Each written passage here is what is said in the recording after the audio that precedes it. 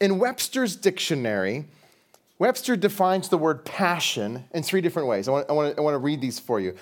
The word passion has three definitions. The first definition is a strong and barely controllable emotion. I often feel this way with hot wings. It's overcome with passion and must eat more.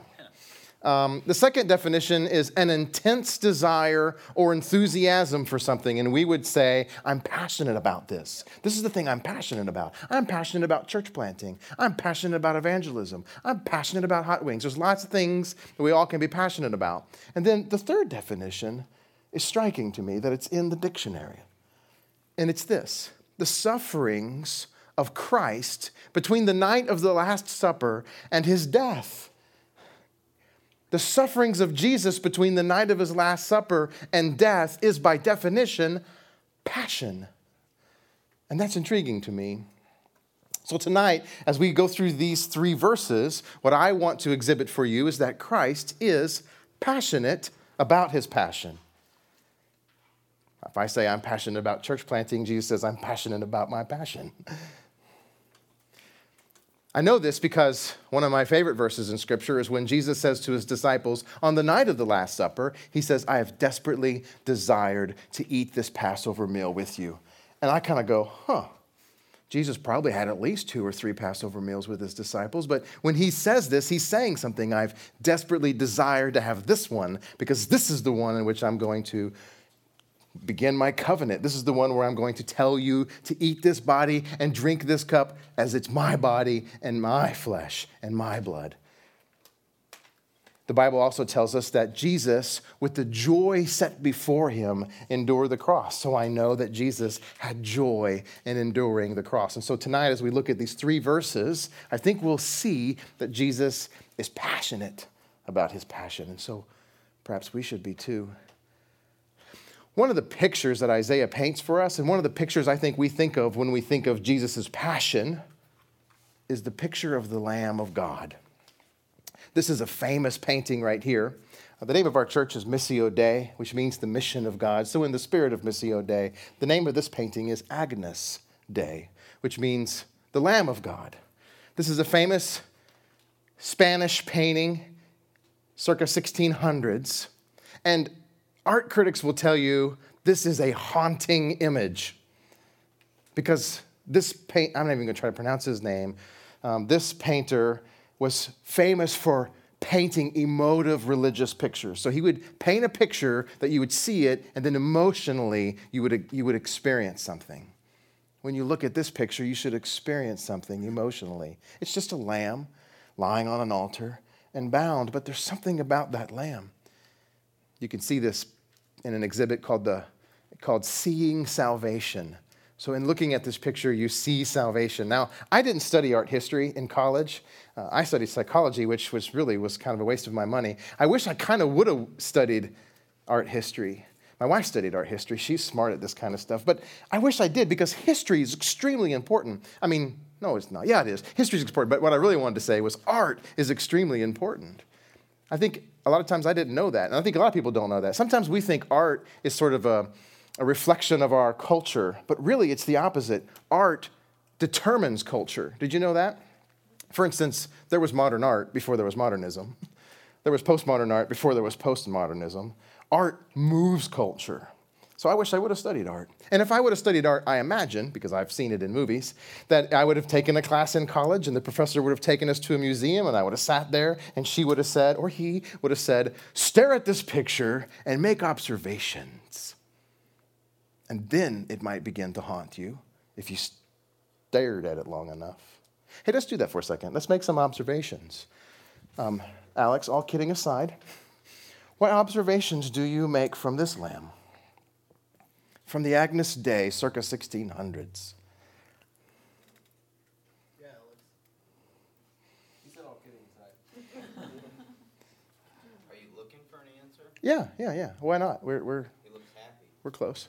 The lamb looks happy. He does. Content. Never seen a lamb smile before.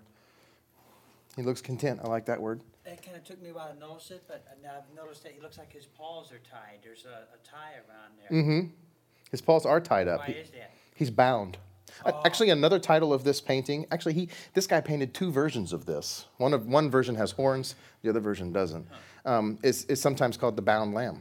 Yeah, he's bound.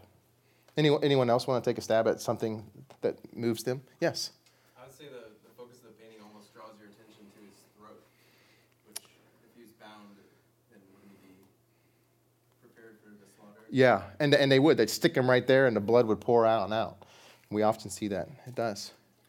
Yes, sir? I think was that a bowl above his head? Kind of resembles a halo. Or is it just a halo? I think it is a halo. It is a halo? Okay. Yeah. It's a halo. It's hard to say the word halo anymore. It's got so many meanings now. I'd say he looks resigned or at peace rather than like fighting against the bindings. He's not fighting. The facial expression and the eyes in particular look very peaceful and just determined or resigned to the fate, I guess, rather than. Just, yeah. He does. The look of contentment, really. I asked my wife, since she studied art history, and she says, well, lining is important. I'm like, oh, really? Lines are important. And you'll see here in this structure that your eye is drawn through these lines that come in, and it creates this X down at the bottom where his feet are bound, so it kind of symbolizes Christ. I'm like, thanks, babe. I'm glad I married you. That's cool. Another thing that's interesting is everything is black all around it, and all the light seems to be coming from the Lamb. He's bright. He's white. That's cool. So there's a lot of things there. The silence of the Lamb is a magnificent thing, as you guys have all exhibited. He's just silent. Tonight, I want us to see in these 3 verses 3 things. First, we're going to see that he's innocent. He's an innocent little lamb who is going to be slaughtered for the sins of many. And we're going to see that in his innocent, he has an innocent trial. He doesn't say a word in his trial. He has an innocent death. He's bound and taken to death. And then lastly, he's even innocent in his burial. Even after he's dead, he's innocent and yet buried in such a way that makes him even more innocent, if that makes sense. We will see when we get to verse 9. So we're going to first look at verse 8. I just want to read all 3 verses for you, verse 7, 8, and 9. Here is the word of the Lord. He was oppressed and he was afflicted, yet he opened not his mouth, like a lamb that was led to the slaughter, and like a sheep that was before its shearers is silent. So he opened not his mouth. Then the second verse, or verse 8, by oppression and judgment he was taken away. And as for his generation, who considered that he was cut off from the land of the living, stricken for the transgressions of my people? And then the last verse, and they made his grave with the wicked and with a rich man in his death, although he had done no violence and there was no deceit in his mouth. So again, tonight, we're going to see that he was innocent in his trial, in his crucifixion, and even in his burial. So first, let's talk about his trial. The thing that we see the most is that he speaks not a word. He opens not his mouth. And so they're hurling insults at him. They're accusing him of things, and he doesn't say anything. He's silent. One scholar said, F.B. Meyer, we give our highest eulogy to those who suffer for others without a murmur of complaint, carrying silently a load of pain and grief. And maybe you can think of, maybe some of you in this room are doing this now.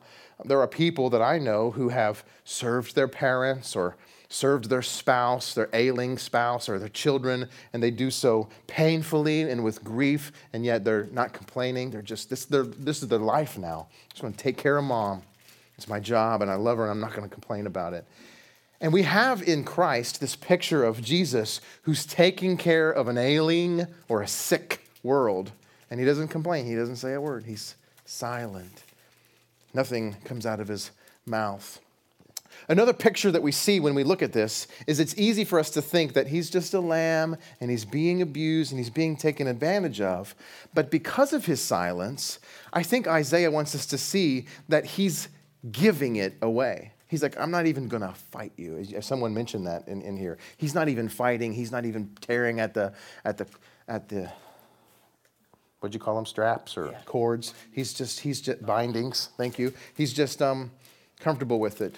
Jesus even says this, no one takes my life from me, but I lay it down of my own accord. I have the authority to lay it down, and I have the authority to take it up again, which is awesome because he's going to do that. He's going to die, then he's going to take it back up again. He says, no one takes my life from me. I gladly give it. In fact, when Pilate accuses him, and he's saying, tell me why I shouldn't kill you. They want me to kill you. You tell me why I shouldn't kill you. Jesus is silent before his accusers, as Isaiah says. And then Pilate says, how can you be silent when your life is in my hands? I can't help but sing Jesus Christ Superstar for you now. You have no, I'm just kidding. He says, you have no power in your hands. Any power you have comes from you. Anyway, I'm not going to do it. You have no authority over me at all unless it had been given to you from above, Jesus says. You don't have authority over my life. I'm giving it. I'm silent, but yet you ask me, why am I silent? I'm saying, look, this is the way it's going to happen. This is the way it's going to play out. I am here to die for the sins of the world, and I'm passionate about this. I want to give my life for the sins of the world. The second thing we see in this verse, verse 7, it says he was oppressed and he was afflicted, yet he opened not his mouth. And the word afflicted is difficult because it makes us feel like he was, punished, and he is. But literally, or more specifically in Hebrew, the word afflicted should be translated humbling himself. So as a conjunction, if you put those words together, it sounds more like this. He was oppressed while humbling himself. He was oppressed while humbling himself. So as this Lamb of God, the more he humbled himself, the more he was oppressed. The more silent he went, the more non-fighting he went, the angrier they got, and the more they oppressed him. Interesting to me that Christ gives us in his own life this example of humbleness and giving his life and dying and not spitting back and not yelling back. I wonder if Isaiah is trying to teach us something about our own actions. It's interesting because Isaiah only uses the metaphor of sheep or lamb twice in this text. And the first time we covered last week, he uses it to describe us. We, like sheep, have gone astray. So we're compared to sheep in the negative sense because we're stupid and because we go our own way. And Christ is compared to a sheep or to a lamb in the positive sense because he's meek and humble and he just gives his life. So perhaps we should learn something as sheep and follow his example as a sheep to give his life. Here's what I think is interesting. The Bible does use sheep and lamb a lot, right? Shepherds and sheep pens, and there's all these illustrations, and I think we don't get it. It's unfortunate for us because we spend most of our time in a car or on a computer and not with sheep. Like I said, I've never seen a sheep smiling before. Well, I've never really even seen a sheep before, to be honest with you. When I was younger, I saw a movie called City Slickers. Has anyone seen the movie City Slickers? Okay, cool. Raise your hand again because I want to see how much I need to explain about this movie. Okay, a little bit. So City Slickers is about these New York cats, they're kind of wealthy, and they go on this adventure trip to Montana or somewhere or Texas maybe, to rope these horses and to be a cowboy. And the goal of the whole trip is you need to man up like a cowboy. Stop being a New York wussy. And so they go and they meet these crazy cowboy people, and they have to learn how to rope these cattle. And ever since I've seen that movie, I thought to myself, how cool would it be to plan a trip like that for a church, but instead of cattle, let's make it sheep. Like, let's say for 3 days we go out into the wilderness and we have to move these sheep along and watch them run away and watch them come back and see them smile every once in a while and spend some time with sheep. How much would we learn about ourselves and how much would we learn about these? Anybody want to go on a sheep trip with me? Okay, cool. Maybe we'll plan it. So I don't know much about sheep. All I know is what I've been told. And I've interviewed some farmers. I've interviewed some sheep people. And they've told me this. It is a really strange sight to see a lamb being led to the slaughter. He says it's kind of frightening because they're so calm. It's like they don't even know what's coming, even though they see all the sheep in front of them getting massacred. They just go, and then you just shave their sheep, you shear their wool right off, and they're like, And then you cut their head off, and they're like, It's a strange sight. And Isaiah likens Jesus to this lamb who gladly and willingly and no fighting back gives his life. I don't think he's like but I think he's passionate about giving his life. So what sort of example should we learn from Christ who gives his life? Here's what I think. As sheep who go our own way, we're not anything like Jesus. We're not anything like the Lamb of God. We're kind of defensive in nature, right? If you tell me I did something wrong, I'll tell you. How dare you tell me? What about you? And then I'll point to you what all you've done wrong. So instead of, if you put me to trial, instead of me speaking not and holding my mouth and speaking not my words or whatever. I'm stumbling over my mouth and words as I speak about mouths and words.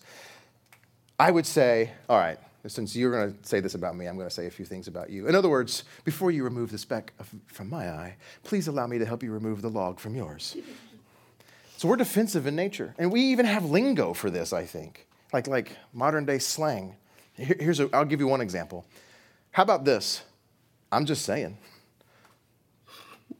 What does that even mean? Hey, I'm just saying. I think what it means is I can't be held responsible for what I'm saying because I'm just saying it. So I might say something like, you're an arrogant jerk. I'm just saying. John Piper says this, Jesus came primarily to save people from their sins. But it's clear from Scripture that another thing that he does is he teaches us how to live. He's an example for us. And so Piper says we're like him. When we become like him as a lamb, as a sheep, for instance, we are transformed into his lambness, into his sheepness, into his likeness. Transformed into people who act like him. Not act like him in pardoning, right? We don't have the gift to pardon people of their sin, but like him in loving. Like him in suffering to do good to others. Like him in not returning evil for good. Like him in lowliness and meekness. Like him in patient endurance. Like him in servanthood. Jesus suffered for us uniquely, so that we might suffer with him in the cause of love. And as I was saying earlier, in my experience, even in the church, I don't have that experience. I really don't see a lot of people like Jesus in the sake of love, in the sake of suffering, in the sake of being humiliated. I mostly see, I'm just saying. So here's our discussion question. If Christ is our hero and our example, and he shows us how to love even when we are unloved, what application does this give you for your life? And then I added these last two words because I figured it'd make it more profound. This week. So if Jesus is our example about humbling ourselves and loving those who hate us and persecute us, and being silent before our shearers, and being passionate about the way we present ourselves, then how should that apply to us this week? 3 minutes. We're going to take 3 minutes to answer this question. Let's look at the next thing. He's also innocent in his death. I'll read the verse again. By oppression and judgment he was taken away, and as for his generation, who considered that he was cut off or cut out from the land of the living, stricken for the transgressions of my people. And so he is innocent even in his death. And it's easy to think as we look at this lamb, as we look at the Lamb of God, and as we read these words, oppression and judgment, he was taken away. It's easy for us to think that Jesus was taken away by this unjust system. And he was. He was tried by night. It was an illegal trial. Pilate couldn't find any fault in him, but he killed him anyway. There's all kinds of illegality, injustice going on. But it's easy for us, as we look at the Lamb of God and to see these pictures, to focus our attention on the fact that he was innocent and this was unjust. But that is not Isaiah's emphasis at all. By this language, Isaiah's emphasis is that he suffered in your place. And that's why he's innocent, and that's why this is unjust. Because justice means you should suffer. Justice means you should pay, because we're all sinners. But because he paid for us, there's where the real injustice is. It's interesting to me.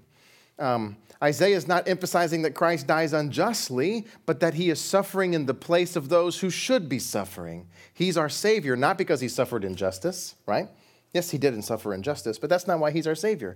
He's our Savior because he suffered in our place. And here's this word. By oppression and judgment he was taken away, and as for his generation, who considered that he was cut off out of the land of the living, stricken for the transgressions of my people. And in the Hebrew word for stricken is a really powerful word. It literally means a heavy blow. It's the same Hebrew word for the plagues, the 10 plagues in Egypt. Same Hebrew word. The plague of locusts was the same Hebrew word, the stricken of locusts. The plague of the death angel was stricken. It's also the same Hebrew word in Leviticus where it talks about the leper spot, and it's horrible, and it's heavy, and it's deep. And so when Jesus takes this blow, there's this sense that he is taking upon himself a plague. And this commentator says, and if you can imagine it, the worst possible, like worser than leprosy. We talked about this last week a bit, that the whole song, the whole servant song in Isaiah 53 is really about this sickness, this plague that's taking on Christ, and that is sin. He is consumed by the plague of sin, and he's taking on the sin of the world for us in our place. It's so dark, it's so sinful, it's such a plague that it caused him on the cross to say, my God, why have you forsaken me? Which we see this, I think, all throughout Isaiah 53. He is taking on this plague. Interestingly, and this is interesting to me, I don't have time to go into it, and you might want to later, but if you read Psalm 22, it's pretty long. I think it's kind of long. I didn't think it'd be appropriate to read it all. I just put some verses, some of it on the screen here. All of Psalm 22 essentially happens in Christ's passion. While he's going to the cross, while he's on the cross, Jesus quotes several verses from Psalm 22. Several things in Psalm 22 happen while Jesus is on the cross. For instance, they bartered for his clothes. They pierced him. So if you look at Psalms 22, and then if you look at Isaiah 53, and then if you look at the passion stories in the Gospels, it's almost like they line up completely. It's amazing to me. And so Jesus, while he's hanging on the cross and experiencing the plague of sin, he screams out in a loud voice, Father, why have you forsaken me? Which comes from Psalm 22. Why are you so far from saving me from the words of my groaning? But I'm a worm and not a man, scorned by mankind and despised by the people. All who see me mock me. They make mouths at me. That's interesting. They make mouths at me. They wag their heads. And then the last few verses of Psalm 22 repeat and almost exactly the last few verses of Isaiah 53, which we'll cover in the upcoming weeks.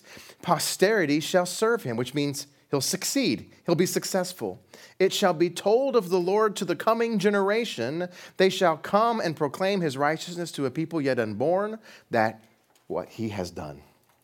So even though he's forsaken of God, even though the world looks at him and wags their head at him and makes mouths at him, in the end, he will succeed, and generations will tell other generations, this is what he has done. He has suffered for my people. It's interesting to me. Oh, another word is generations. He uses this word there, generations. Do you see that word right there? And Isaiah uses the same word. By oppression and judgment, he was taken away. And as for his generation, who considered that he was cut off from the land of the living, stricken? Okay, so in the Bible, the word generation is a hot the word generation is a hot argument. Everyone's always arguing about what it means. It's a hard word to translate. For instance, Jesus says something in Mark where he says, this generation will not die or pass before the end comes. Well, the end hasn't come, and that generation did pass, I think. Maybe John's still alive, though. I don't know. And so commentators argue, what does the word generation mean? So it trips us up quite a bit. And this translation of generation can trip us up a bit, too. As for his generation, who considered that he was cut off from the land of the living? So here's what commentators do. There's 2 or 3 ways to translate it. One way is to say line. Generation means line. So he has no seed, he has no line, he has no children. So who among his children have even considered that he is dead? Well, none, because he has no children. And that's not a bad example, not a bad translation, because in the next few verses it talks about his non-children, right? That he has no children. But it doesn't really strike me in any fancy way, to be honest with you. So the other way to translate it would be his His contemporaries. Who among his contemporaries considered the fact that he was cut off from the land of the living for the transgressions of the people? That seems to make sense. Except all the disciples considered that, right? They got saved. Even the thief on the cross next to Jesus, he considered it and he got saved. Even the centurion who put the nails in his hands, I'm assuming he put the nail in his hands, said, surely this was the Son of God. So maybe that's not it either. So what does this mean? What does it mean? What does it mean when Isaiah says, who among this generation understood that Jesus was dying for the sins of the world? Well, a lot of commentators, and I like this way of looking at it, think that it's irony. And it fits because Isaiah is really ironic. He uses a lot of irony. And so this is how they translate it, and this is how I like it.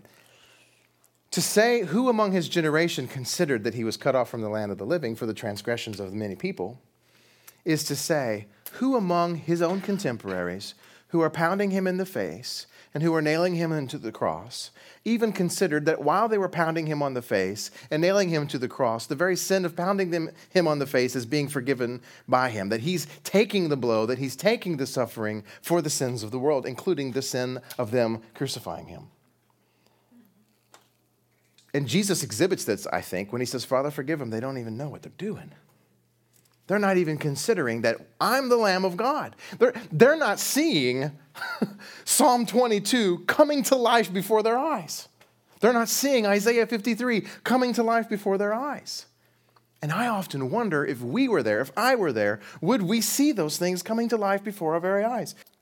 Here's another painting. I don't know, the last series we did, I brought in a lot of science, right? We're doing Supremacy of Christ, a lot of science, and then the supremacy. In this series, I'm purposely trying to bring in a lot of art. No reason, just fun, bring in a lot of art.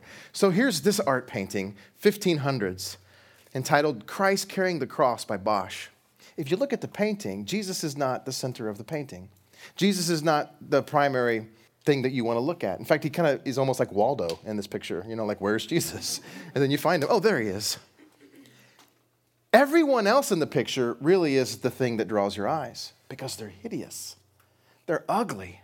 They're demonic almost. They're twisted and contorted, evil people. I mean, look at that guy.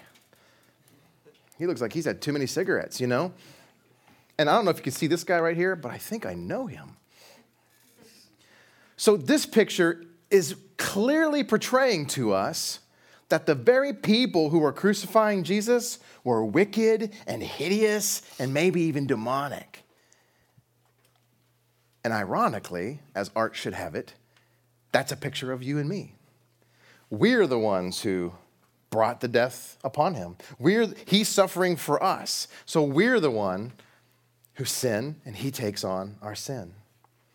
Isn't that interesting? Do you ever think of yourself as looking like that guy? Sometimes I do. Sometimes I have a bad hair day, But there's Jesus, just like the lamb, all meek and mild, and everyone else is angry and hideous.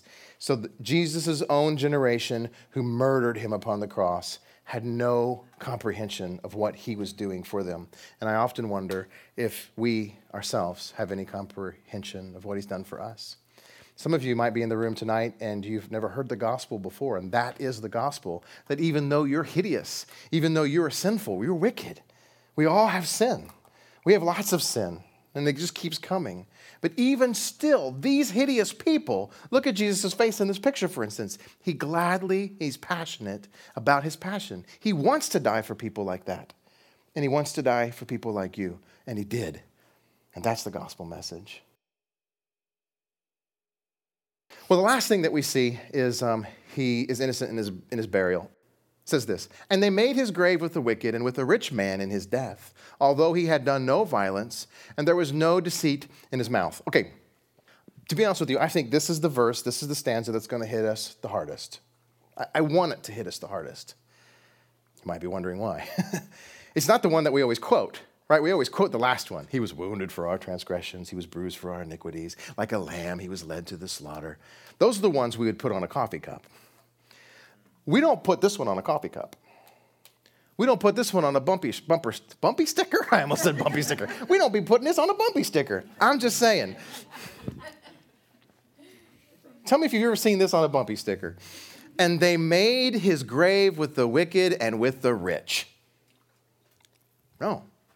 So I think this one's going to hit us the hardest.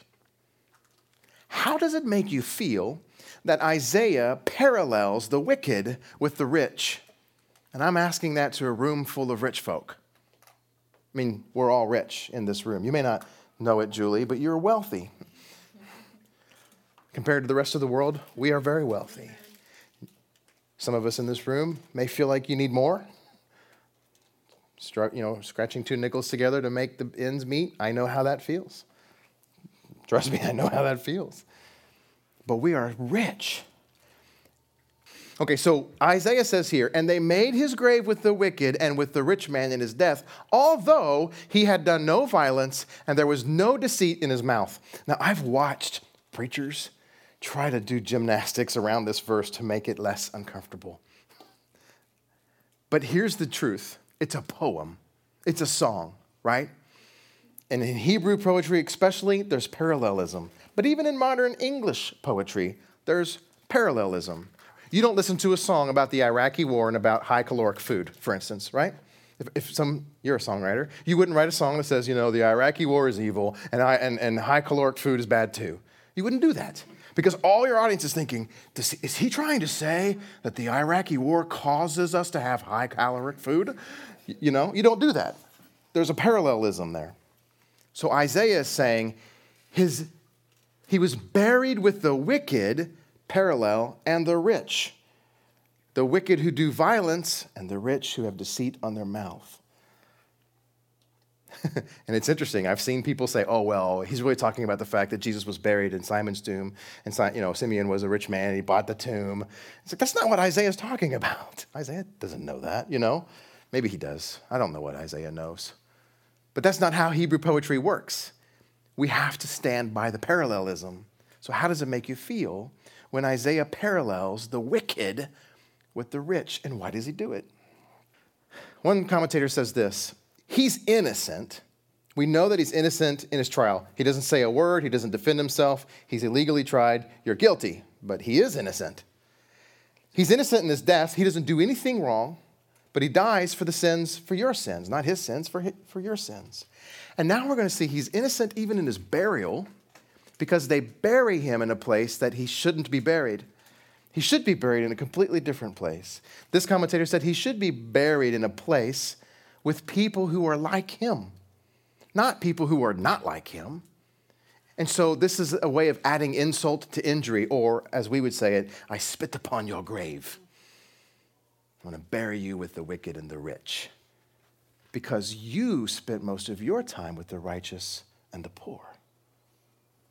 So the commentator says, he is not even allowed to be buried among persons whose choices in life might approximate his own. Persons who have chosen the good of others over their own comfort, gain, and power. So here's the deal. And especially, the Bible is full of this. God takes the poor, God takes the widow and the orphan and the lowly of heart and spirit. He takes them very seriously. And he's always telling us. He even says, if you've done it not to the least, you've done it not to me. He puts us in a place where we have to be just as concerned with the poor and the needy. Isaiah especially, if you read Isaiah straight through, man, God is repulsed with the money-making mentality of Israel in that day. You just read Isaiah, read just the first 5 chapters, you'll see it real clear. And so here's what happens. He's saying that rich people are typically the ones who cause oppression. And violent people, obviously, are typically the ones who cause oppression. So violent people oppress others, but rich people oppress others too. And now Jesus is being buried with violent and rich people, rather than people who don't oppress and people who care more about others than themselves, as Jesus does. I don't know about you, but this is frightening to me. Because even though I know that I'm rich compared to the world's standards, I also believe I'm not rich enough. And I will do things to get more. And in fact, some of the things I do is primarily be concerned with getting more and not concerned with giving more. Does that make sense? And so my attitude is just like that of the wicked. My attitude is just like that of the rich. I need to save. I need to earn more, not give more. But we see Jesus in this picture giving, even his life. All right, so here's the question. How do you feel about pairing the wicked with the rich? And I'm assuming your answer is going to be, I don't like it. So what application should we draw so that our choices in life approximate his own? In other words, I want Jesus to want to be buried with me. I don't want Jesus to be buried with me and it to be, look, we're spitting upon your grave by burying you next to Mike Satterfield. 3 minutes. I want to end with one last thing. Like most poetry, it begins and ends with the same concepts. So in the first verse, there's several things about a mouth. He does not open his mouth. He does not open his mouth. And then in the last verse, it says there's no deceit in his mouth. And the way Hebrew poetry usually works is it does repeat the stanza, it does repeat it, but when it gets to the second part, it kicks it up a notch. Always it does that. Right now, we're on the fourth stanza of this song, which is a parallel of the second stanza of the song, and it's just kicked it up a notch. If you want to go back and read the second stanza, you can see that. So how does it kick it up a notch? Well, it's one thing to not say anything. So sometimes we do this at home. You know, your spouse is complaining, and you just say, okay, honey. And you don't say anything, right? You don't defend yourself. Most of us can do that if we really want to. But to have no deceit in your mouth is a different thing entirely. None of us can do that. There's no possible way that we can have no deceit on our mouth. We're all liars.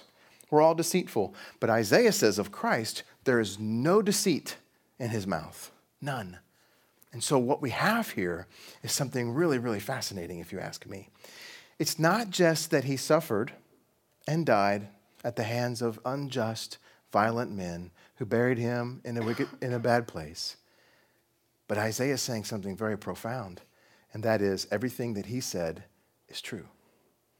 That there's no deceit on his mouth. And part of his trial, if we go back to the first verse, is that Caiaphas was asking him, are you the Son of God? Did you say you're the Son of God? And Jesus doesn't say anything. And Caiaphas says, how could you not say anything? And Jesus doesn't say anything. He goes, just answer my question. Are you the Son of God? Do you claim to be the Son of God? And then Jesus finally says, I am, which is Hebrew for I am God. But there's no deceit on his mouth.